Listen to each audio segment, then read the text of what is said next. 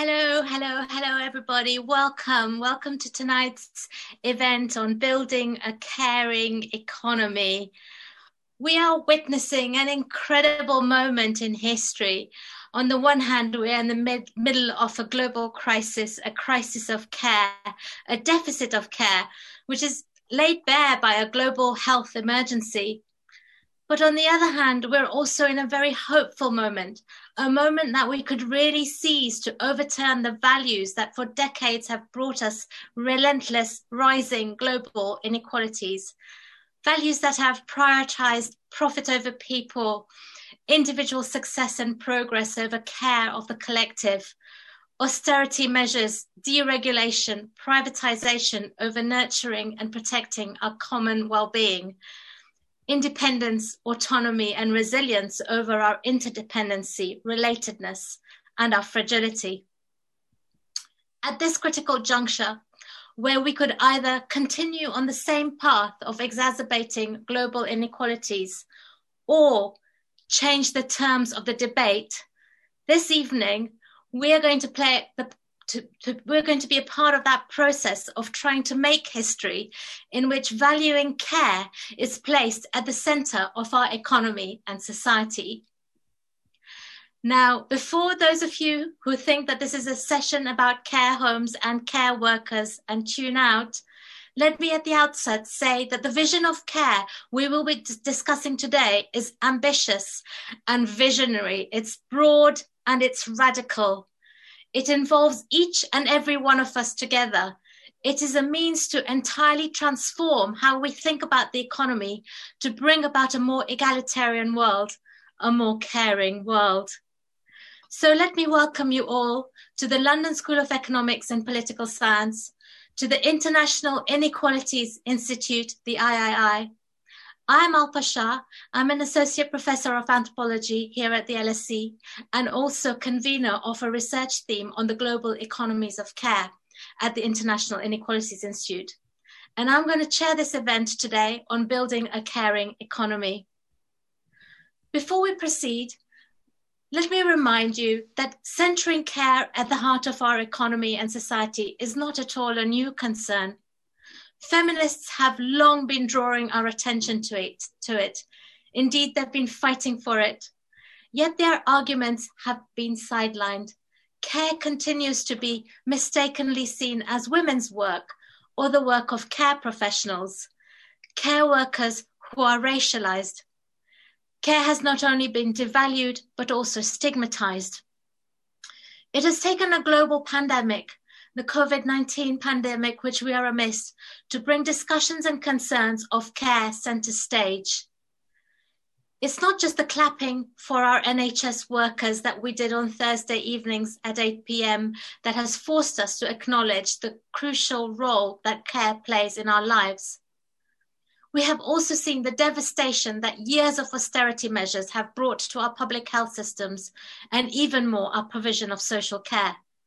And we have witnessed the crisis we face within our own families when we can't send our children to nursery or school, do both all the caring work and our day jobs at the same time. The COVID pandemic has made us realize how central care is to the economy and society, how gendered and racialized it is, and shown us how we have neglected the role it plays. This is an incredible time to seize the moment, to not only value our care workers and give them proper pay and terms and conditions of work beyond clapping for them, but to, in fact, place care at the very center of the economy. So we feel extremely privileged here at the London School of Economics International Inequalities Institute to host a discussion today with the authors of 3 outstanding, powerful interventions that have just been published, which seek to do exactly that, to rebuild our economy and society with care at its center. 1 book, 1 manifesto, and 1 major report, which is a call to action. Before introducing them and their authors, let me note that all of these magnificent interventions began life way before this COVID crisis unfolded. I do so to reiterate the point that the issues they address that we will discuss today were with us well before this pandemic. It's just that now we cannot ignore them. We cannot ignore the crisis of care they highlight. In some ways, then, all of these three publications have proven to be prophetic. The first is Madeleine Bunting's Labours of Love, The Crisis of Care. Madeleine is an award-winning writer who worked for many years for The Guardian as a columnist and as an associate editor. In The Labours of Love, she deftly puts her excellent journalistic expertise to use into digging into the nooks and crannies of the world of care. She exposes the lives and working conditions of social care workers, NHS nurses and GPs across the public, private and charitable sectors. She moves from the intimate care given, the pressures of work and exploitation, the stifling bureaucracy and paperwork, to the big picture. From the shocking shortfall of nurses we face in the UK simply because they're not paid enough, to the financialisation of care homes, affordable in any case to a small minority. The next two contributions move beyond the world of social care and care workers to thinking about why and how we need to recenter the values of care in the economy and society itself, from our relations with each other to the environment. And while they lay out the problems of the present, they are visionary, radical, and provide a path for the future. They are also path-breaking because care is embedded in their very writing, for they are prepared through a collective participatory endeavour. There is the Care Manifesto, The Politics of Interdependence, published by the Care Collective, a remarkable group of 5 authors from different disciplinary backgrounds. They're represented today by Professor Lynn Segal, who is an Anniversary Professor of Psychology and Gender Studies at Birkbeck, University of London. The Care Manifesto is exactly what it says, a manifesto, an exercise in rethinking collective life and imagining a new future. It's a wonderful map to how we must change the world from our ideas of kinship to our care of the planet itself. It charts how we must invest in time, infrastructure, and resources for care, but also how we must challenge what it is that we value, how we treat each other, and our common resources. The final intervention today is the Commission on a Gender Equal Economy Women's Budget Group report called Creating a Caring Economy. It is today represented by Professor Diane Elson, who is chair of the Commission on a Gender Equal Economy and is a prize-winning feminist economist. This is another ambitious intervention summarized in its subtitle, which is a call to action. Yeah, not subtle at all, very loud, a call to action.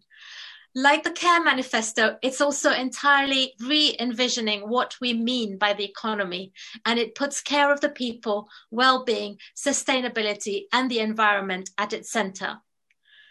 Now, I strongly recommend everyone who is listening to read not just one, but all of these magnificent, important contributions. And I assure you that when you've done so, you will have an aha moment when you emerge at the other end and feel that you've got new ideas and new tools for thinking of and making a more equal world. So welcome to Madeleine Bunting, to Lynn Segal and Diane Elson. Thank you so much for joining us today. It's a real pleasure to have you and to chair this discussion and to the contributions that you've raised. So to begin with, I want to ask each of you briefly to tell us something about why and how you ended up, working on this intervention on care. What were your motivations and how did you go about it? And I'll just give you a few minutes each to think about and talk to us about that question. So firstly, over to you, Madeleine. Thank you so much for that lovely introduction, Alpa. So rousing. It's really exhilarating listening to you. So I would say that I started writing the book for two sets of reasons, really. I had been writing about care as a columnist on The Guardian for nearly 20 years. And indeed, I'd written about it also in a previous book. And again, the same issues were coming up as a columnist in different parts of the care economy or care professions. Problems of low pay, financialization, recruitment and retention, crises repeatedly. And so there was a sense that the care structures of our society were deeply precarious and deeply overstretched. Now, at the same time, I felt all of this very, very personally, very acutely. When I started writing the book 5 years ago, I had a sense that really, if I looked back at what I'd been doing over the previous 20 years, there was the career and then there was the family life and the way in which I had raised 3 children and cared for in all of the myriad ways that we do, family, friends, relatives, parents, children. And I felt while on the one hand that the career provoked a degree of respect and status and all the rest of it, this care labour that had been just as intense, just as demanding, was barely acknowledged. And it was that disjuncture between the two aspects that I thought there's something sort of seriously gone awry, where we place so much value on paid work and so little value on unpaid, usually unpaid, in my case, unpaid care work and care labour. And yet the care really had been deeply thought-provoking, deeply sustaining, represented really a deep engagement in life. So why is it that it got so little recognition? And I decided that what I wanted to do was try and think about a much bigger framing for a set of political and economic and social crises that I was writing about as a writer, and also this sort of personal dimension that care, as you said, had been marginalized and undervalued in a way that was deeply, deeply sort of systematic in our culture, and that we were all in some way engaged in that undervaluing. That I myself, as I wrote this book, kept on questioning what I was doing and why. And indeed, a lot of the people that were asking me about the book were also puzzled. Why are you spending so much time on a boring subject? So that I'd absorbed that undervaluing myself. And that's sort of how profound and pervasive this undervaluing is. Thank you. Thanks so much, Madeleine, for sharing, your personal journey and the tensions and contradictions. And, it's so right that we all buy into it. We and that's how pervasive and embedded it is. And so, Lynn, will you tell us something about the Care Collective? I mean, who are you? Why did you come together? And why a manifesto? Why? It could have been a book. I mean, why make it a manifesto? Tell us something about your journey, which I'm sure begins with similar concerns to Madeleine as taking us in a different way. Yes. Yes, indeed. Thanks, Alpa. It's lovely to be here with you and Madeleine and Diane discussing economies of care. And like Madeleine, I feel that really everything I've said and done in some ways connects with care. It's perhaps most evident in my recent books on the pleasures and perils of aging in Out of Time, addressing how best to survive and yet still embrace life as we grow older and more fragile, and try to confront the ageism that renders us invisible, our needs perhaps neglected, and very much tied in with inequality. Then writing Moments, always only moments of collective joy in radical happiness, I depicted our need for others to share in our joys, which so easily tumble into loss and sorrows, and how we also address that together. But next, I began writing Lean on Me, Disavowals of Dependency, aiming to attack our neoliberal market-driven rationality with all its aspirational individualistic values, its mantra of personal autonomy, contempt for weakness, encouraging us always to place ourselves first and foremost. Self-care, resilience, the order of the day. In stark contrast, I began and remain then with the significance of cherishing our ties to others, understanding our shared vulnerabilities and interdependence throughout our lives. the lessons, as I see it, of 70s feminism. But then friends decided they also wanted to join me in thinking through all this.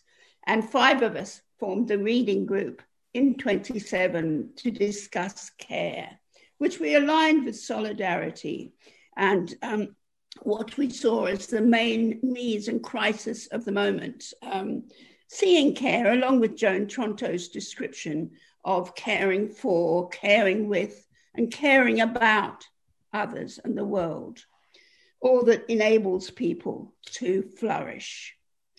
And the 5 of us were Andreas Chatzidarkas, Catherine Rottenberg, Jo Littler, Jamie Harcum, and we're all, as you said, from separate disciplines, from media to marketing, sociology, literature, and psychosocial studies. So we were bringing these different perspectives to our reading. But the more we read on care, from Nancy Fraser's Marxist depiction of care as the key crisis of capitalism, to Wendy Holway's psychodynamic account of care as the basis of our subjectivity, we quickly got caught up in the urgencies of the moment, reading about the dire state of care, the hundreds of thousands of elderly with very little or no care at all, the daily scandals you'd see in our papers of collapsing care homes, knowing that carers themselves were living in poverty on 0 hours contracts with no security at all. And so this is what led us to believe we simply had to mount a call to action. We did play around with doing an anthology with different ways of writing about care, but then we just thought, no, we've got to do more. We want to have a call to action, and that's what led us to write the manifesto, to demand that care be placed at the very heart of politics, feeling that even on the left, it was always somehow often a little to the side. It was never at the heart of politics. I think it was in feminism, or for many feminists, but on the whole, we were not really listened to. So we finished, again, as you've said, we finished writing this just before the COVID pandemic swept around the world, which led Verso to speed up its publication. It must be one of its fastest ever publications, I think, because it was clear, it really is urgent for us to think about care. There are a few tensions between us, given our different backgrounds and writing styles, but nevertheless, the commitment to the urgency of our goal kept us always more or less able to overcome any difficulties by keeping our eyes on that vision that so much was wrong, that perception that so much was wrong, and that vision that something different really had to come about urgently right now. So that's why we wrote the manifesto. Thank you. Thanks so much. Lots of questions to ask you as well as Madeleine, but we'll turn to those later. Diane, your report is actually called a call to action, it's a call to action, isn't it? And so were you aware of Lynn's collective taking place at the same time? Tell us about your yeah. No, this report came out of a commission on a gender equal economy set up by the Women's Budget Group in 2019. The Women's Budget Group is a network of researchers and policy analysts and activists that contribute their time for free, coordinated by a small number of excellent paid staff. And the Women's Budget Group analyses the gender impact of economic policy of the UK government. So look out for the WBG analysis of the upcoming budget on March the 3rd. But after doing a lot of work at critical responses to government economic policy, we decided we want to do something more proactive and set up a commission to investigate what would a gender equal economy look like and how might we get there.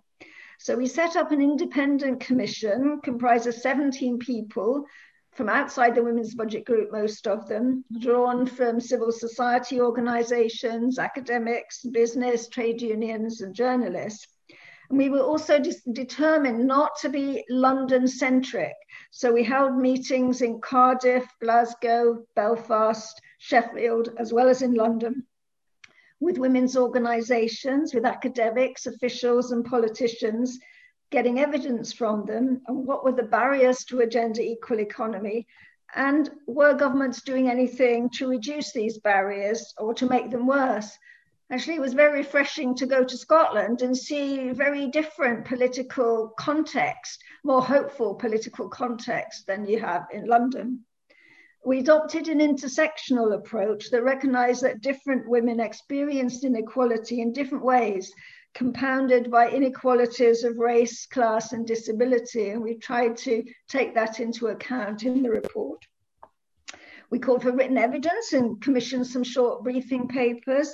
And the whole process was managed by Marion Sharples, a Women's Budget Group staff member, who also drafted the Commission's report. So special thank you to Marion and to anybody else, any commissioners, anyone else who was involved in this process and who is joined in this webinar. We found, not unexpectedly, that lots of women said they were overburdened with unpaid care responsibilities and found this to be a major factor in inequality in the labour market. And women called for funding of more and better care services. Women wanted more time free from care, but they also wanted more time to care, putting a positive value on care, but finding the time they had available was squeezed.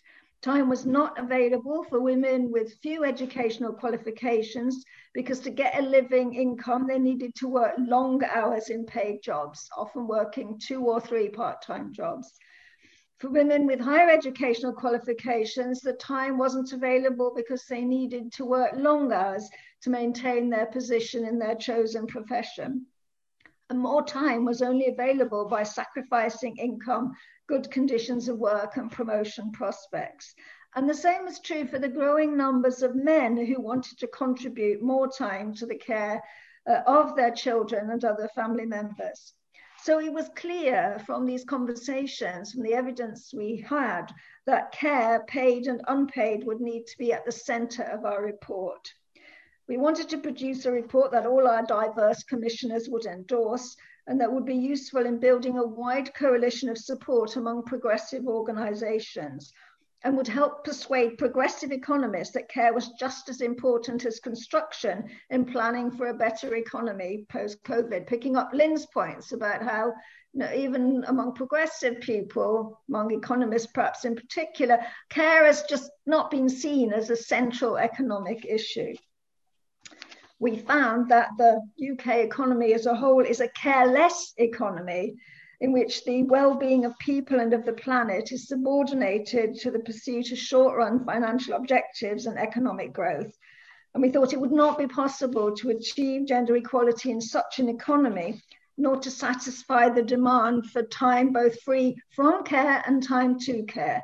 So that's why we focused our report on creating a caring economy. Thank you, Diane. You've so wonderfully highlighted some of the problems that you saw and found in telling us about how the report got shaped. And I actually want to ask both Madeleine and Lynn about the different problems that they saw or found. I mean, Madeleine, you have this, in your wonderful book, you hang out with doctors, you shadow them, you volunteer yourself as a care worker. You spent a lot of time investigating, touring the country from north to south. Could you tell us something, give us a flavor of the problems that you found? I loved your book for the intimate details, the ethnography that you highlight alongside, your little analysis of these words that you draw attention to care, and you give us the etymology of it, and pity and empathy and dependence. And tell us something about the making of this book and the problems you found, that you wanted to highlight. Yeah. Well, it's great that as an anthropologist, the ethnography passed muster, Alpa. But I did have a very, very strong sense as I was starting out that the voices of carers themselves are so often missed out, that the experts speak, the professionals speak, the politicians speak, but what about the people who are actually doing the care? And so I would say a good chunk of the book really is the lengthy interviews that I did with all kinds of carers. And I was very, very interested in trying to thread the commonalities through very different types of care. So I interviewed the mothers of children with disabilities. I shadowed a GP practice. I shadowed nurses in a hospital.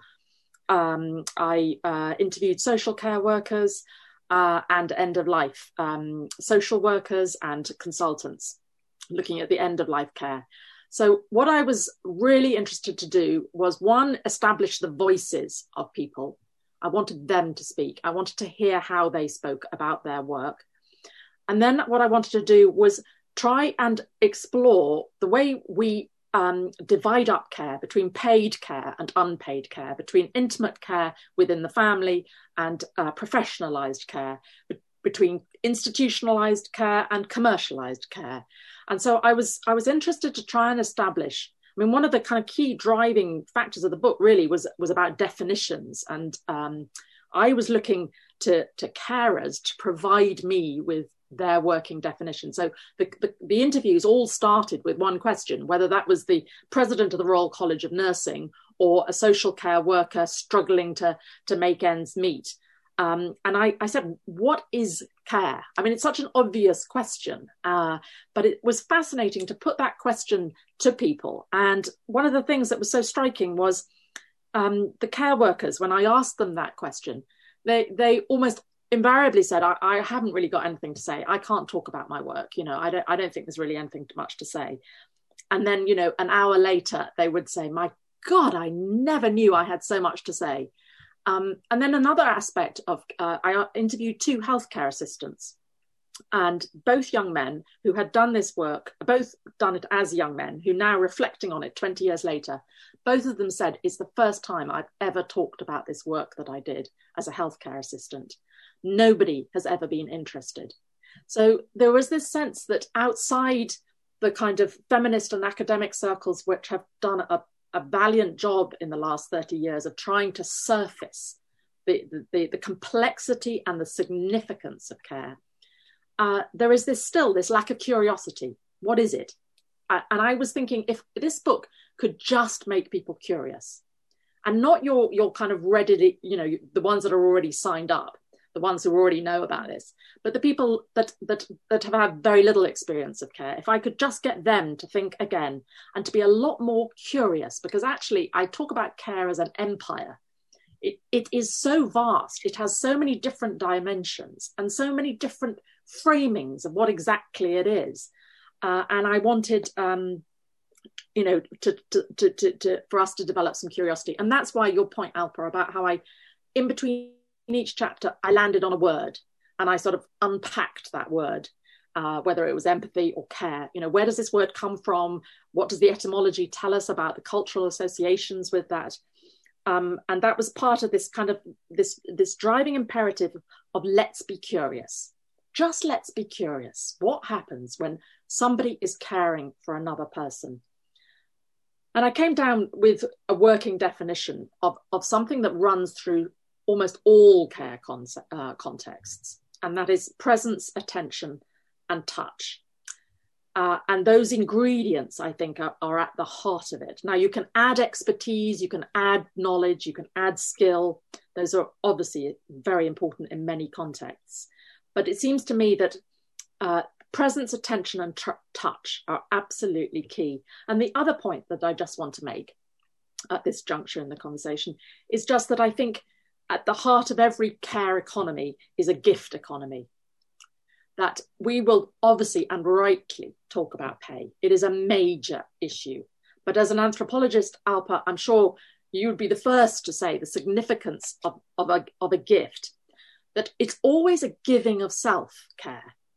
There is always. So the care workers that I came across were very, very aware of that. The way they said good morning to their clients. You know, they may get paid a very little amount of money, but their sense of pride in the quality of the care they were providing was about their sense of how they gave of themselves and how that was appreciated. So there's a reciprocity there. And the care worker would say, I may not get paid much, but the care recipient, this maybe elderly, frail person, this child with disabilities, still manages to give something of themselves back. And I think that reciprocity of the care relationship is what we've overlooked and really, really distorted by imposing on it commodification, consumerization. You cannot apply the principles of consumerism to that reciprocal gift economy where people are giving of themselves. And that's my real bugbear. So, I really challenged various professionals about the consumerization of their language, how they used, like, for example, a director of nursing at a hospital. I said, why do you talk about care as a business? And she looked very taken aback. And I said, it's not a business. The care worker that I've just spent the day with, the healthcare assistant, she told me it wasn't a business. I know she's right. So why are you using the word business? So the healthcare assistant had an insight into care that this enormously professional and very, very expert director of nursing in the hospital had not recognized. It was a great moment because she was like, you've got a point. You're absolutely right. So I'm very, as a writer, of course, I'm really, really interested in language. And I think that the way the language of care has slipped into things like delivery of care packages, it drives me insane. It's like somehow they're talking about Amazon or something, that the person who arrives on the doorstep and hands you a package is a bit like comparable to a care worker who's coming to feed you or wash you. And it's the idea that it's a transaction over a particular task which has no wider context. There is no form of relationship. So perhaps we can expand. I'm sure Lynn and Diane will both have contributions to make on these ways in which we've fundamentally distorted the understanding of care through commodification, consumerization, and audit, which is about a breakdown of trust. And I think what emerges out of that is a sense of crisis. So I welcome the sense of urgency that Lynn and Diane are both speaking to, because again and again and again, the people that I talked to who were working in care felt a sense of crisis. They were overloaded, they were exhausted, they were burnt out, they were struggling to recruit, struggling to retain.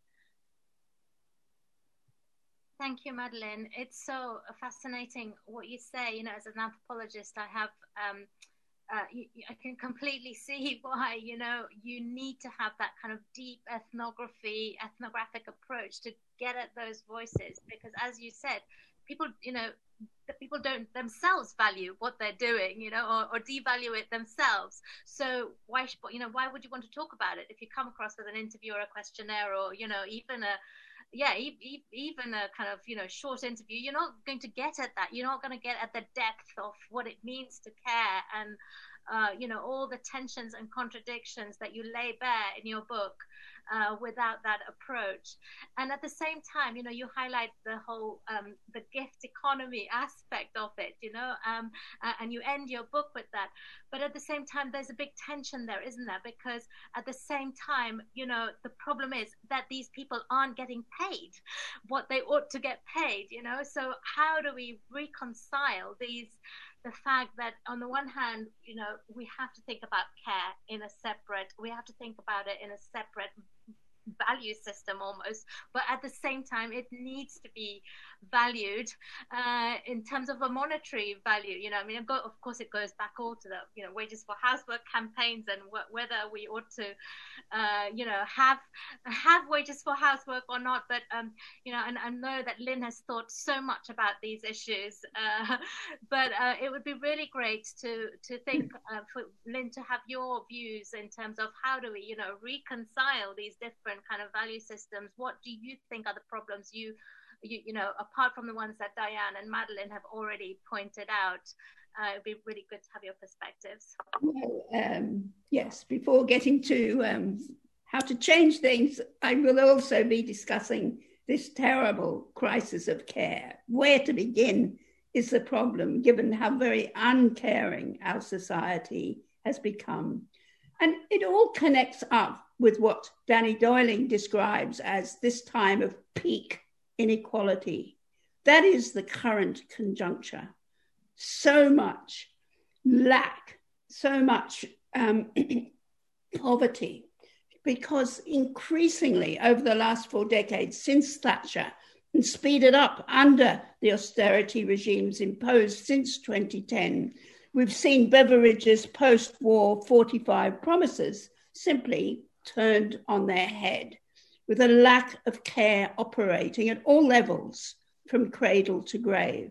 So we find parents with less time to care for children, battling exorbitant childcare costs, working longer hours in paid work, and the caring load, of course, falling mainly on mothers. Youth services have been all but eradicated, though more needed than ever with knife crimes and more, rising mental anguish at all levels. So there's all that, as well as the obvious ongoing calamity of social care, especially for the disabled and for the elderly, the ever-growing number of elderly, which has been mounting year on year, producing those scandals I mentioned earlier, but also leading to so much depression and anxiety and worry, especially for home carers, and of course, most of all, for those struggling with poverty, as so many are. Now we know the public provision has become increasingly inaccessible, with services being dismantled and outsourced, often to corporate commodity chains, nowhere near the recipients in need of care, or indeed those giving the care. And we know these corporations so often create simply intolerable conditions for their workers. And that's what Madeleine finds when she interviews them: insecure, underpaid, 0-hour contracts, curtailing continuity of social and nursing care. Madeleine describes it, Loach depicted it in the film, Sorry We Missed You. But meanwhile, for some tiny few, the 0.1, massive profits have been made from outsourced care in a provision which often mocks the very name of care, with little security for either those being cared for or the carers. Then unprofitable, strategically over-leveraged care homes often shut down, leaving poorer parts of the country as care deserts without any care at all. So you'll all know something about the calamities this can create. The sociologist Bev Skeggs wrote about the grotesque experiences she had in the dying years of both her parents, trying and failing to negotiate any sort of adequate support from the dual institutional collapse of the NHS and the caring system where they lived up north, with her living in London. Indeed, she called the situation a crisis of humanity when, despite paying colossal fees for her elderly mother when she was hospitalized in her final months of dying, she found that staff still had no time to care, not even to feed her then blind mother in that final illness. Neglect by design was the name of the game, she concluded, though of course not the design of the carers themselves. Exploited as they are, carers are today mainly, paid carers are today mainly ethnic minority and migrant women, often part of a whole global care chain moving from poorer to richer nations, enabling the careers of others, other women and men, even as they are so subject to total exploitation. So this strategic neglect, we know, is the direct result of that privatization and outsourcing of the welfare state I've mentioned. And the results are seen everywhere, not just in the obvious places like care homes, but in the 2,000 plus food banks, in another child rendered homeless every 8 minutes, in huge workplace stress as well as stress in the home, and in soaring rates of depression across the board.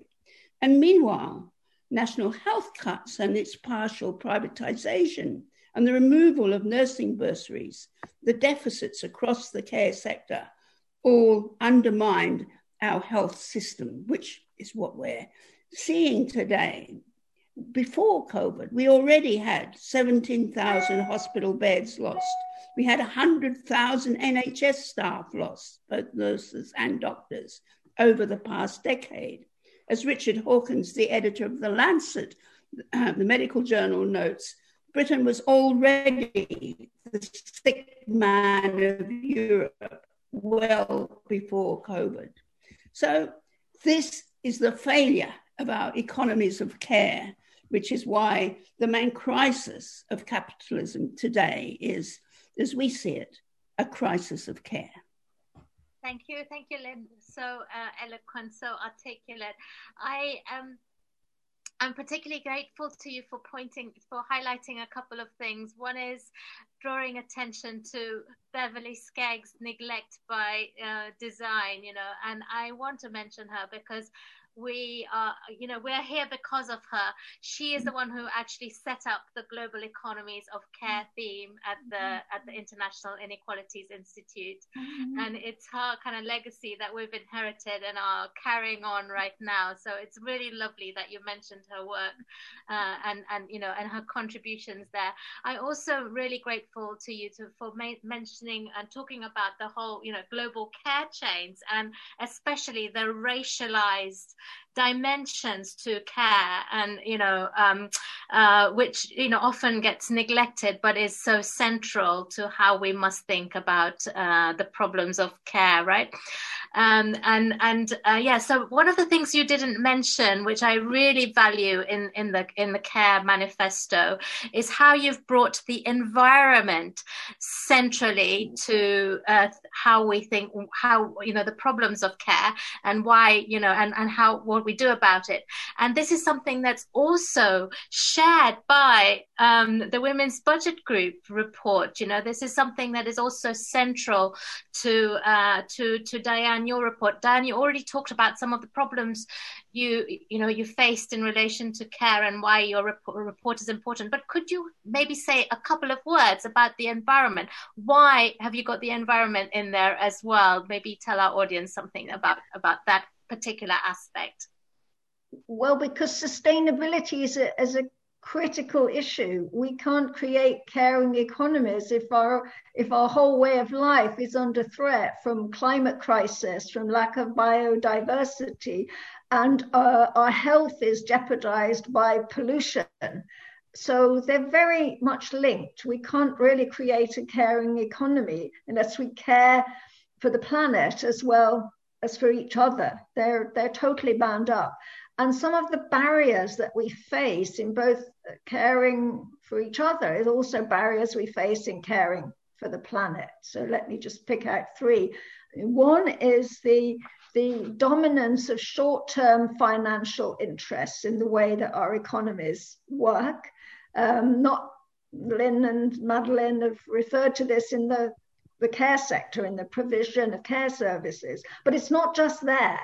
It permeates, I think, throughout the economy, and the ways in which decision-making is done by government, by business, on how to use resources. It's a short-term financial calculus in which the aim is to minimize the financial costs without thinking about the hidden costs from pollution, the hidden costs from degradation of land, the hidden costs from the climate emergency. All, of course, hidden costs that come back to bite you at some later date when you find, we need more flood defenses, or we need some strategy for not having floods so very often. There are false economies throughout the economy through this focus on these very short-term cost minimization strategies, where the only costs that are taken into account are the ones that immediately show up in the account books that are immediately marketized, not the costs that are more diverse, that go through the non-market processes of the family, the community, the environment. So there was a lot we saw in synergy between this challenge to change the way in which decision making is done about the use of resources, and to challenge the kind of concepts of efficiency, of productivity that are in common use by progressive economists as well as by ones who'd supported the austerity measures, which have challenges both for creating a society in which we can care for one another and for a society in which we can care for the economy. So we really have to unpack those notions of what does productivity mean, and all the kind of points that Madeleine was making about the actual nature of the caring labor process and the caring relationship. If you bear those in mind and you look at concepts of productivity and efficiency through a care lens, you immediately see how misleading they are, that actually it's regarded as more efficient or more productive if you can care for more people in a shorter space of time without any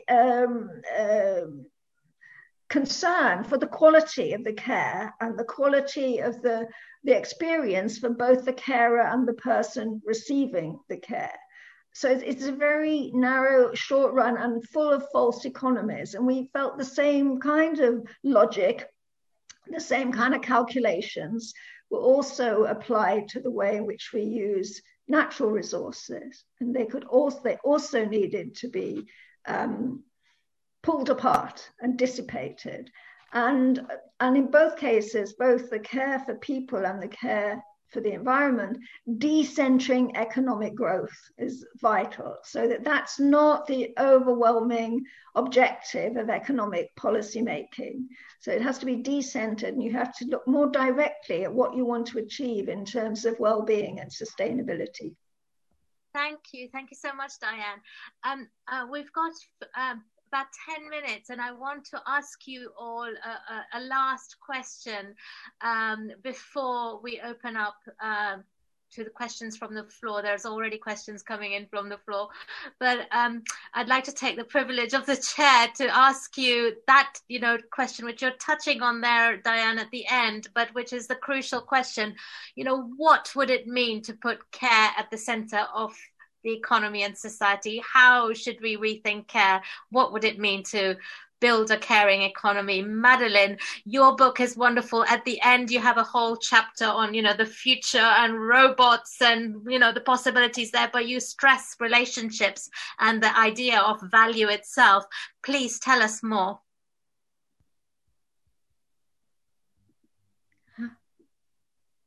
Madeleine, you're muted. Sorry, we need to unmute yourself. Thank you. Sorry. First of all, what I was going to say is that it can sound a little bit romantic to say that we want, huge amount of change and all the rest of it. But actually, by the end of my 5 years of research, I felt really optimistic that there are some very, very powerful and persuasive reasons why change might happen. And that actually has got only stronger because of the COVID crisis. For reasons that you've already explained, Alpa. I think we've been brought up very brutally and short in front of what is effectively a shortage of care. The fact that there were no nurses to operate the Nightingale Hospital was an absolute, you can build as many hospitals as you like. If you don't have the skilled staff to run them, it's absolutely pointless. So I think that the care crisis has been demonstrated very, very clearly to everybody. And I think there are many people saying that actually the future of employment, care will be essential. Automation is going to wipe out a whole number of jobs. We know that. But what it can't effectively do is replace human care. And so the chief economist to the Bank of England, in fact, gave a speech a couple of years ago in which he said care is a growing form of employment, and in terms of the kind of future employment profile, it's really important, and we need to invest in care, in better training, in better status, in better career structures.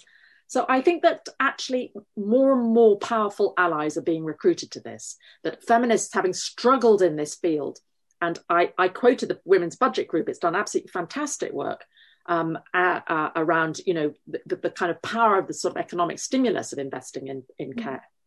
But I think you can see that really important allies are being recruited.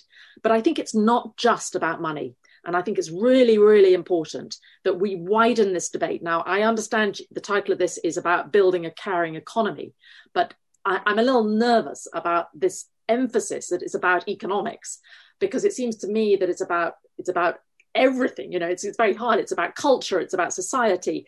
And certainly it's about design. How do we design institutions? How do we imagine the kinds of organizations that can really support cultures of care? People don't do care on their own. I mean, that is like the number one rule finding of my whole book.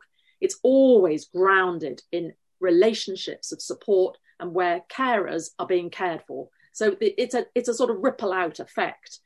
And I think one of the greatest challenges right now, actually, just as much as, how do we invest in care, is actually to think about how do we design organizations that really inspire care.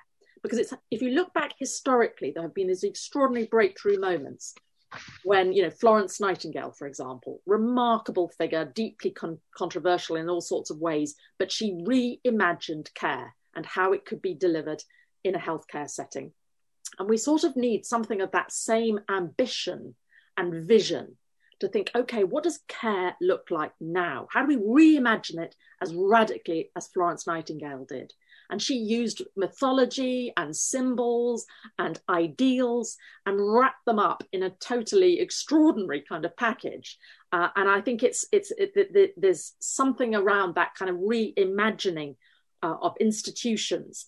And so that we reframe care as not a burden, not a cost, but as Diane says, a form of wealth creation.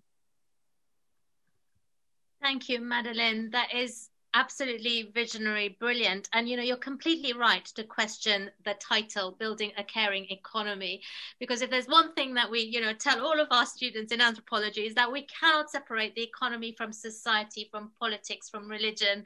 They are all embedded together. And in fact, the work of imagination has to be absolutely central, right? How we reimagine. And in fact, we need a more visionary agenda than Florence Nightingale, because it can't be focused just on, nurses and the care sector, as all of you have been pointing out. It's, wider institutions in and of themselves, it's society at large. So thank you so much for that. Lynn, over to you with the same question. I was waiting till this section to talk about green politics and climate change, because you said I'd have a little longer. But the first thing I think we need to remember is that care has always been undervalued because it's been seen primarily as women's work, as feminized and falsely seen as unproductive, when in fact we know we'd have no economy at all unless we realized that care is a part of the economy. That's where we have to sit. It is not separate from. So it is a caring economy. We would have no economies without caring. The two are absolutely interlinked. So that is one point. The other point is that we have to definitively reject the repudiation of dependency and see that we're all dependent throughout our lives. It's just the ways in which many are serviced, kept fit and able, are viewed through a different lens. So we need to begin from that recognition of shared vulnerabilities and interdependencies, working out how to support the maximum capabilities of everything, which is not ever just a question of self-help, but of complex social support. So our manifesto argues for this new vision of a caring economy with care at its heart, but also with a more capacious notion of care. For care also embraces all the essential services and social infrastructures that express and enable caring practices of every stripe, from teaching to transport to all that facilitates our concern for others and life itself. It means nurturing then our capacities to care and enabling those capacities and capabilities in everyone, all that's necessary for human flourishing and to preserve the resources of the world itself, which is why we talk about and call for universal care, which we think we'll have once we make care the ultimate value and everyone able to share in its joys and difficulties, supported by a range of flexible, well-funded public resources. So in the manifesto, then, we move across various scales, scaling up from the familial to the local, to the national, to the global. We need to expand resources for parenting and domestic care, but we also introduce the notion of promiscuous care, not in the sense of fleeting care, but rather knowing that potentially we're all capable of caring, wanting to expand our horizons for caring and where it takes place, not just within the narrow confines of the family. Now, not always the ideal site, however much we might like it to be. Those watching It's a Sin will understand that. We often need to rely on the care of friends and of strangers. So that's what promiscuous care is. But we also need to understand and find support to help people overcome the ambivalence and conflict that the challenges of caring easily generates. It requires time and patience, and it often connects with fears of fragility and dependency, and fears of mortality. And this is something that feminists and clinicians have written about, especially in relation to mothering. But at other levels, repairing care is also about rebuilding our community and state resources from the bottom up to enable us to develop and use caring skills and lead meaningful lives. It means a dramatic expansion of public spaces like parks and libraries, where not only books, but everyday objects like toys and tools are available to borrow and share, a library of things. And we've seen attempts at this, for instance, by Ada Colau in Barcelona, or in Ohio's Cleveland model in the USA. Here, people like to point to Preston in the Northwest, which has encouraged localism and workers' co-ops after their budgets were slashed, switching its priorities from corporate contractors to invest in local providers and worker-owned cooperatives. So a crucial dimension then is to develop municipal democratic care that can come about from the insourcing, trying to insource, bring back caring provision in-house. And other boroughs, such as mine in Islington, are also working with other councils to try and bring this about, despite the 70% cuts that local government has seen, trying to invest in housing and the local economy. So we need more cooperative ownership. We also need more alternative economies, which we often saw in places most affected by recession, such as in Athens and in Greece and in Spain, where there was the development of alternative economic structures of free shops like Skoros, which has been operating in an occupied space for over 10 years and staffed by volunteers, enabling anyone who enters to give, take, share, or borrow the goods there. And those might also involve anything from exchanging clothing to creative writing seminars, always with the emphasis on reciprocity. But then at all levels, and finally, caring for each other and the world takes us to the importance of Green New Deal economies, such as Ann Pettifer and so many others have developed. Like caring generally, they tie in with our recovery from COVID, not just on national levels, but international, while radically shifting our attitude to the environment, taking care of it instead of plundering it for material gain.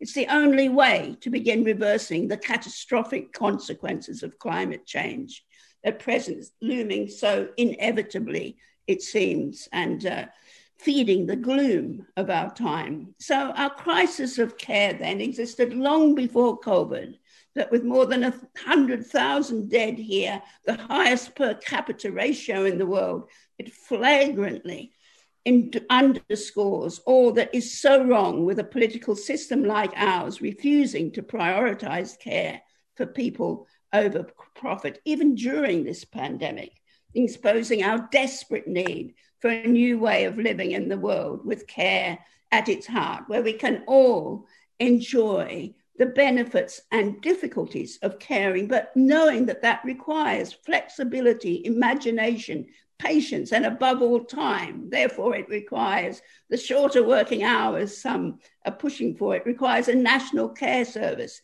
It requires, above all, such a range that we need to be demanding in terms of flexible, well-funded public resources that can enable all of us to share in those joys and difficulties of supporting each other and maintaining the world itself. Now, to those of you who are listening, you will understand why I started off saying that this is going to be a radical rethinking of our society. Diane, I'll give you the last word. There's a lot of brilliant questions coming in, and I do want to open up to the floor. So if you could tell us about rethinking care and what you'd like to add to what Madeleine and Lynn have said to how we center it at the economy and at the heart of the economy and society. Well, in our report, we identify 8 practical interconnected steps to try and get us on the path to a caring economy. And many of them intersect with the kind of points that Madeleine and Lynn have already made. So let me bring in one that we haven't talked about, which is taxation.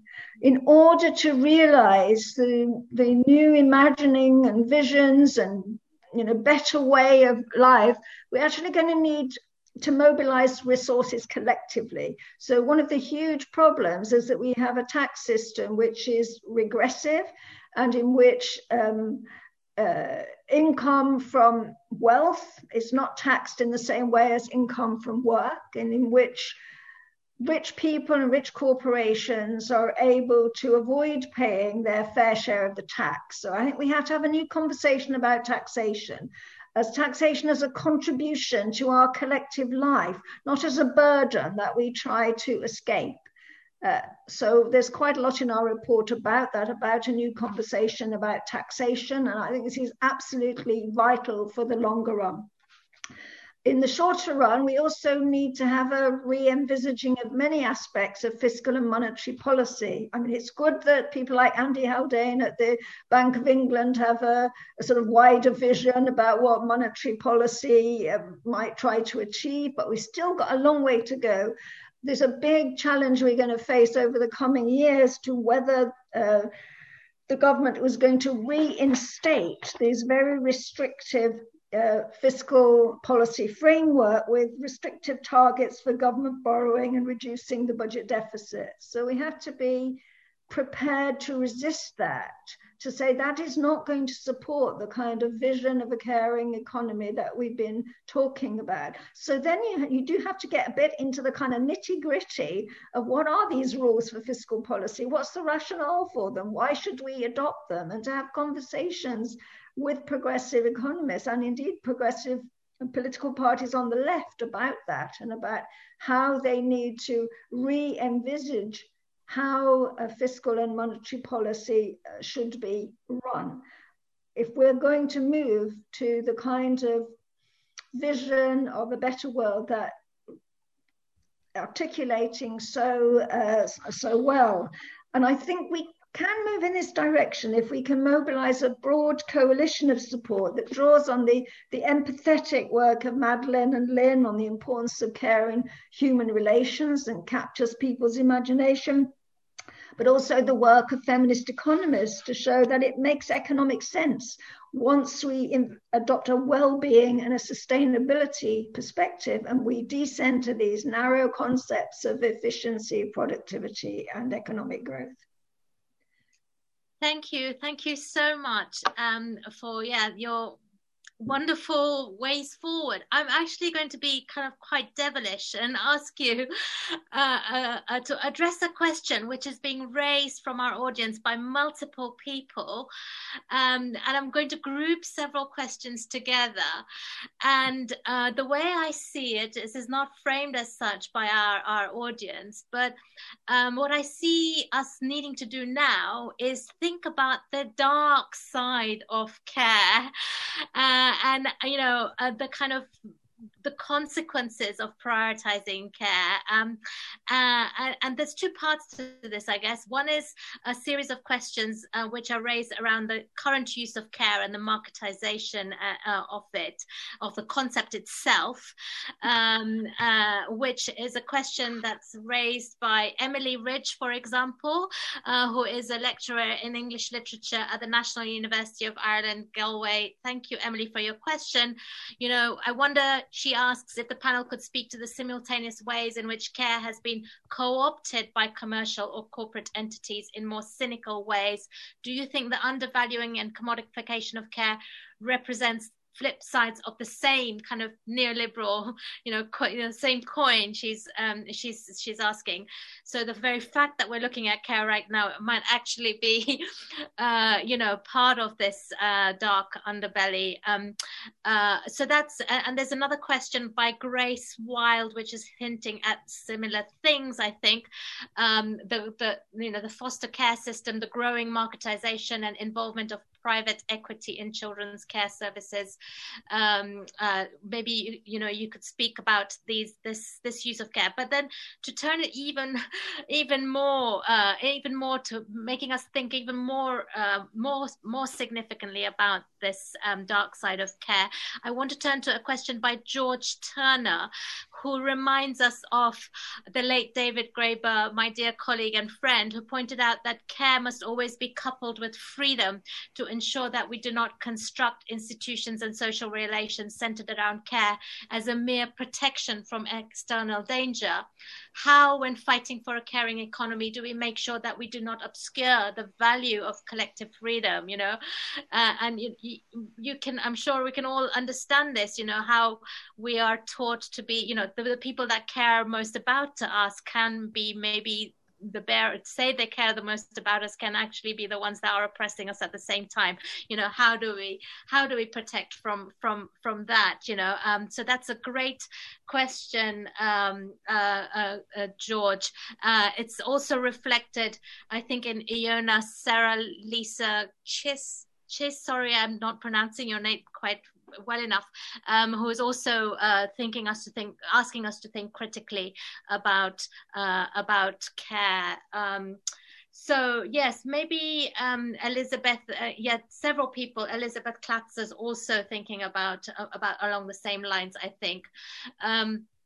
So please, can we address the dark side of care and to all the panel? I could say something, if you like. Right.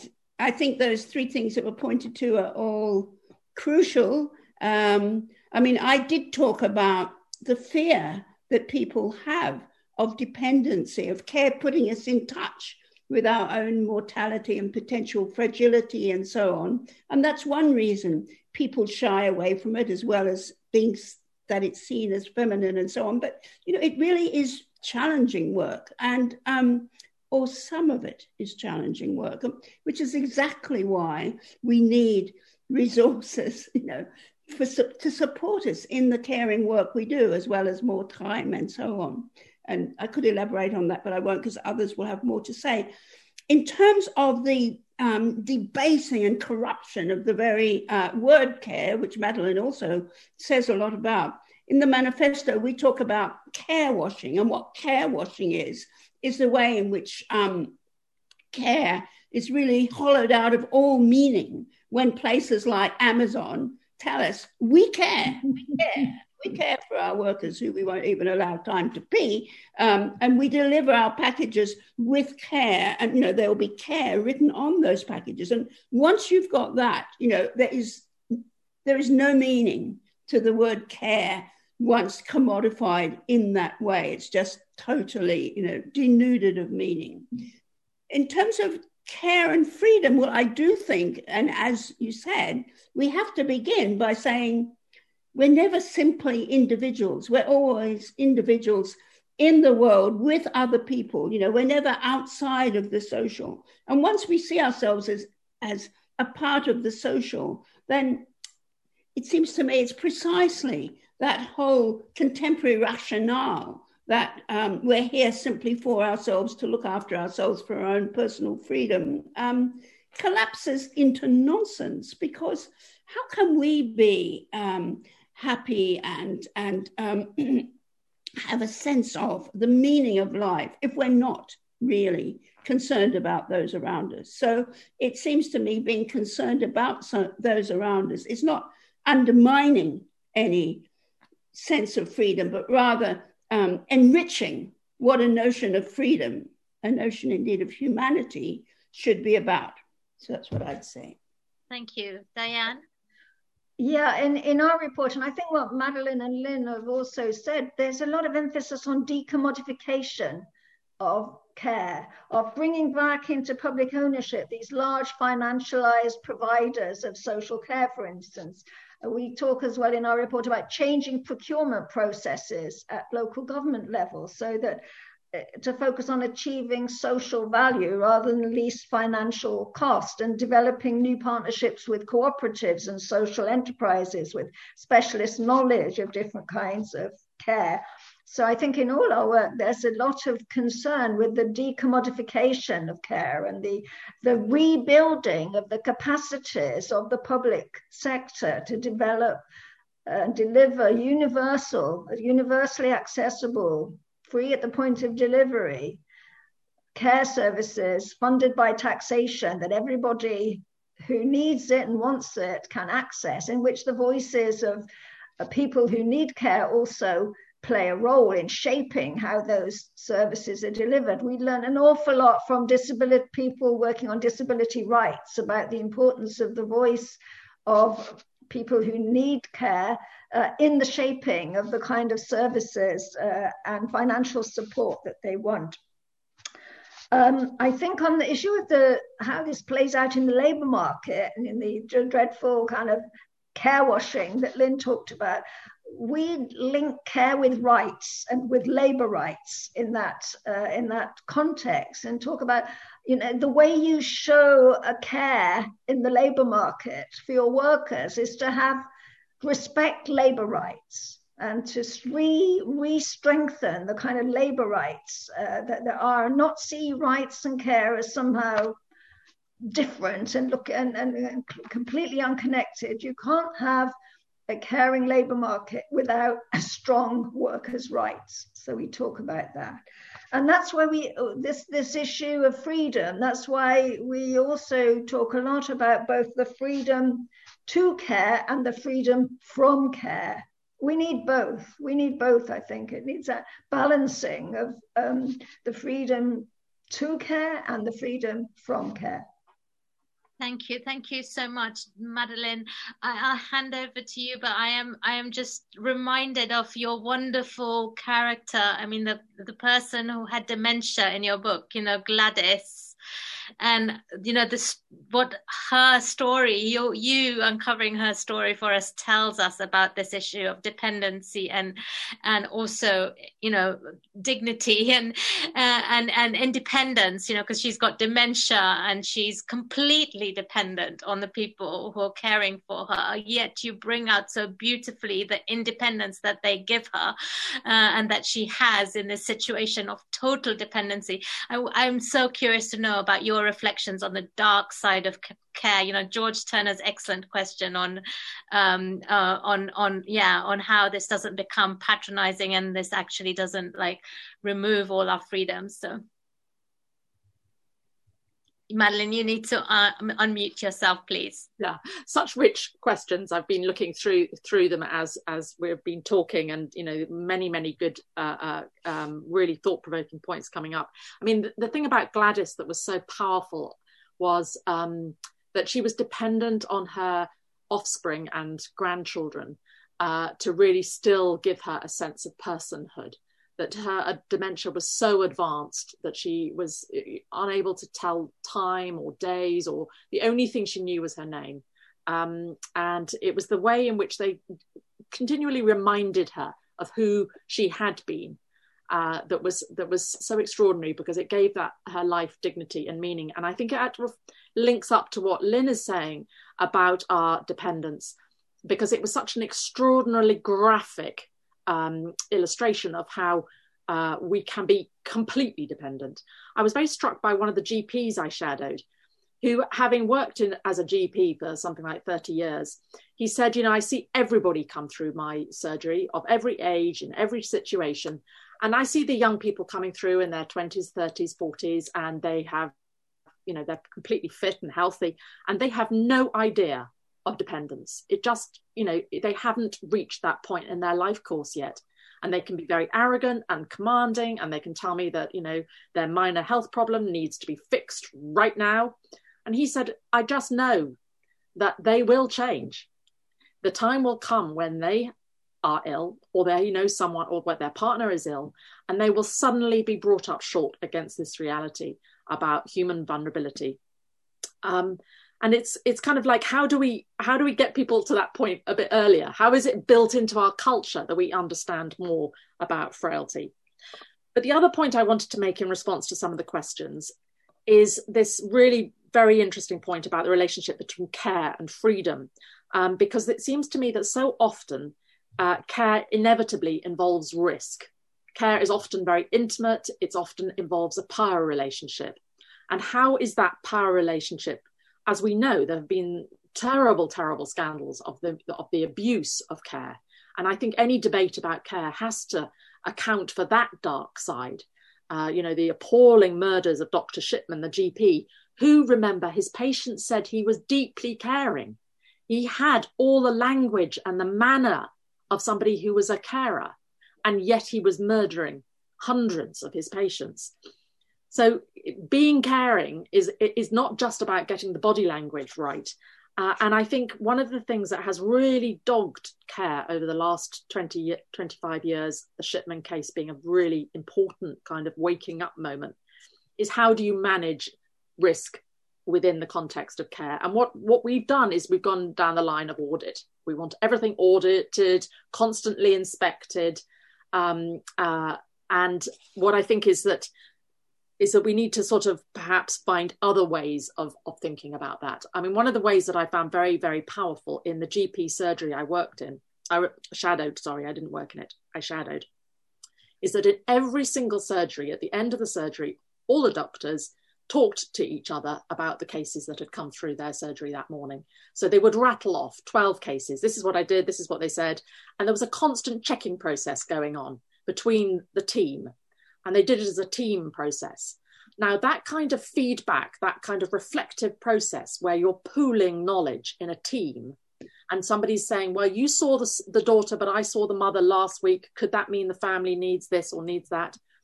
Now, most GP surgeries don't have the spare capacity to do that kind of reflective evaluation of their work.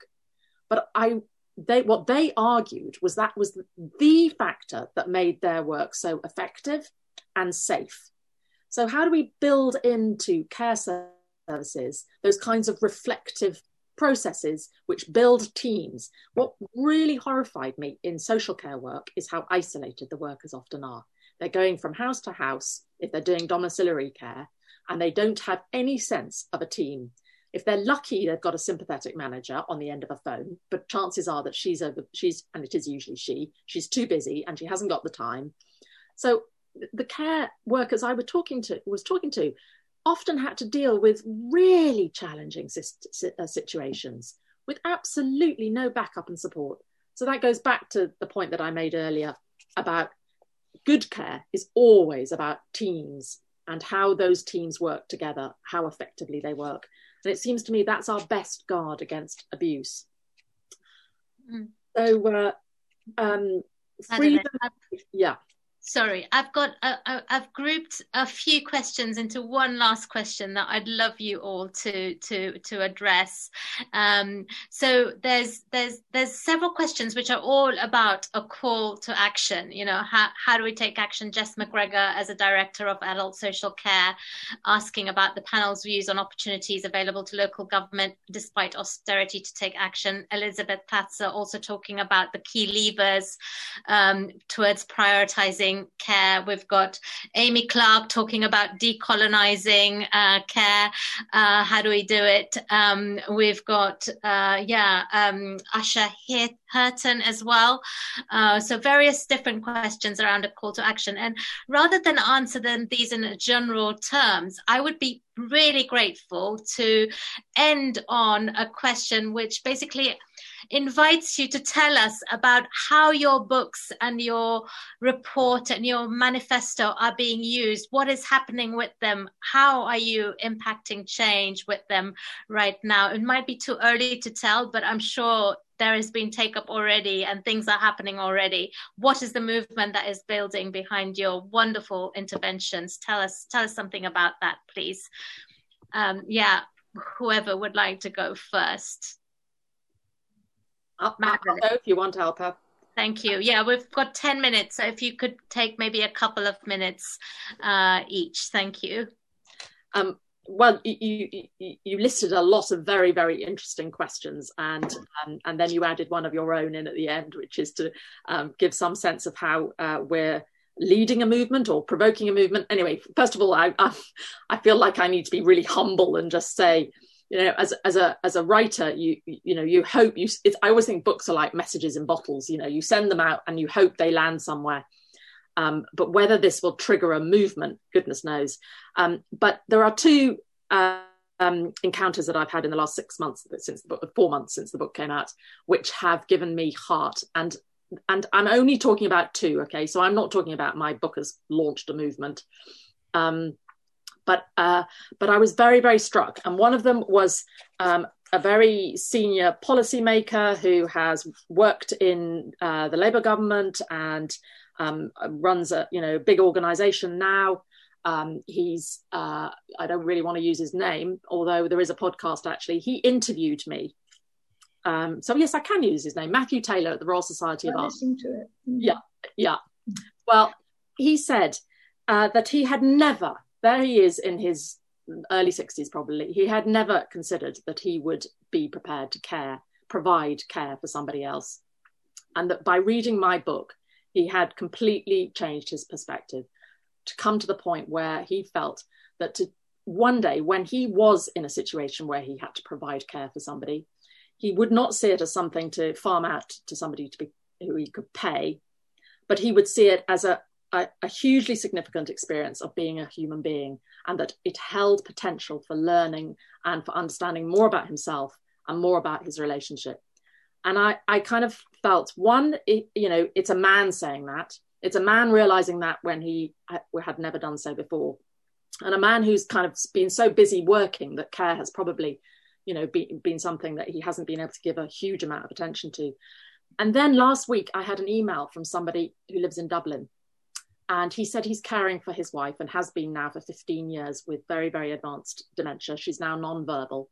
And he said, I can only get to read a few pages of your book every day. But he said, I can't thank you enough for how it's affirmed me intellectually and in terms of what I've decided to do with my life over the last 15 years caring for my wife. And he then went on to quote Seamus Heaney. And he said, poetry is the art of giving tongue to other people's silences. And he said, my book had felt like that to him, that I had articulated what he was learning, looking after his wife, and he was grateful. And as far as I'm concerned as a writer, I would hope that the message reaches many, many more people, but the fact that it reached him in Dublin makes my 5 years of work valuable. Thank you so much, Madeleine. Gives us all hope in our writing and the audiences that we could hopefully reach. Diane? I think the answer to the question you posed, Alpa, also depends on where you're standing. So I look at members of the Commission who are in Scotland and the very, very different political opportunities they have there, and the way that they've been able to take the work of the Commission into initiatives of the Scottish Government with women's organisations in Scotland, but the receptivity of the government and in Wales is so different from the receptivity of the government in London at the moment. So I think you can have different ways of engaging and possibilities of influencing people depending on what the political opportunities are in your specific context. So I have to say, when it comes to London and the UK government, we haven't thought that our report is actually going to have much impact on them. One or two backbench MPs in the Conservative Party have been supportive and interested. But on the whole, there we're working much more to try and influence the Labour Party and other progressive think tanks. Progressive think tanks, we're thinking a lot about what kind of policy should be developed for a post-COVID, a better post-COVID economy, but you aren't thinking of this in terms of developing a caring economy. So outreach to journalists and getting articles in papers and trying to change the climate of opinion a bit, but without the same hope that they have in Scotland of being able to influence policy immediately. So I think at the UK level, it's a longer game you have to play, which all of these building up of the individuals who get different realizations and who will hopefully then be supportive of changes in policy that would support the kind of new imagination that they've got. The working your way through the kind of progressive institutions one by having seminars with them and saying, well, yes, you've done a very interesting report on this, but look, you haven't said anything in this about care. And that goes actually for some of the work on the Green New Deal as well. Anne Pettifer was one of our commissioners, and so we had very fruitful conversations there. But some of the work on the Green New Deal hasn't at all connected with care issues. So I think it's a strategy of what kind of coalitions you can build, what kind of allies you can engage with, how you can move the conversation a little bit further forward. But I think at the UK level, having to have a longer perspective than you can have, you cannot get the kind of more immediate gains that you might be able to get in Scotland and Wales, where the governments have already embraced a well-being approach. I mean, they're also concerned about economic growth, but at least they've started to think in a different kind of way about what the economy consists of and how are they going to develop economic policy. We don't see that yet at the Treasury. What I have to say, actually, is more positive and more immediate. I mean, first of all, I've spoken at lots and lots of Labour Party wards and constituencies. And there, people are really interested in what they can do now. There are councillors there, those interested in Preston, listening to people coming from other local areas, saying what they're doing and what they can do. So that's been important. Also, there and elsewhere, I've seen carers actually taking action to improve their conditions, both their pay and their working conditions. For instance, many of them are connected up with the United Workers of the World, and some of them are out on strike. They've just actually won various things at UCL and other places. But in the Sage Nursing Home in Golders Green, I think they're still on strike, but they're going around the country talking about their conditions, talking why they need to change, not just to get rid of their in-work poverty and make their own lives better, but so they can make the lives of others better. Also, internationally, actually, we have talked a lot. We've talked to Naomi Klein and others in the LEAP manifesto, to other NGOs that have contacted us. We haven't contacted them. They've contacted us.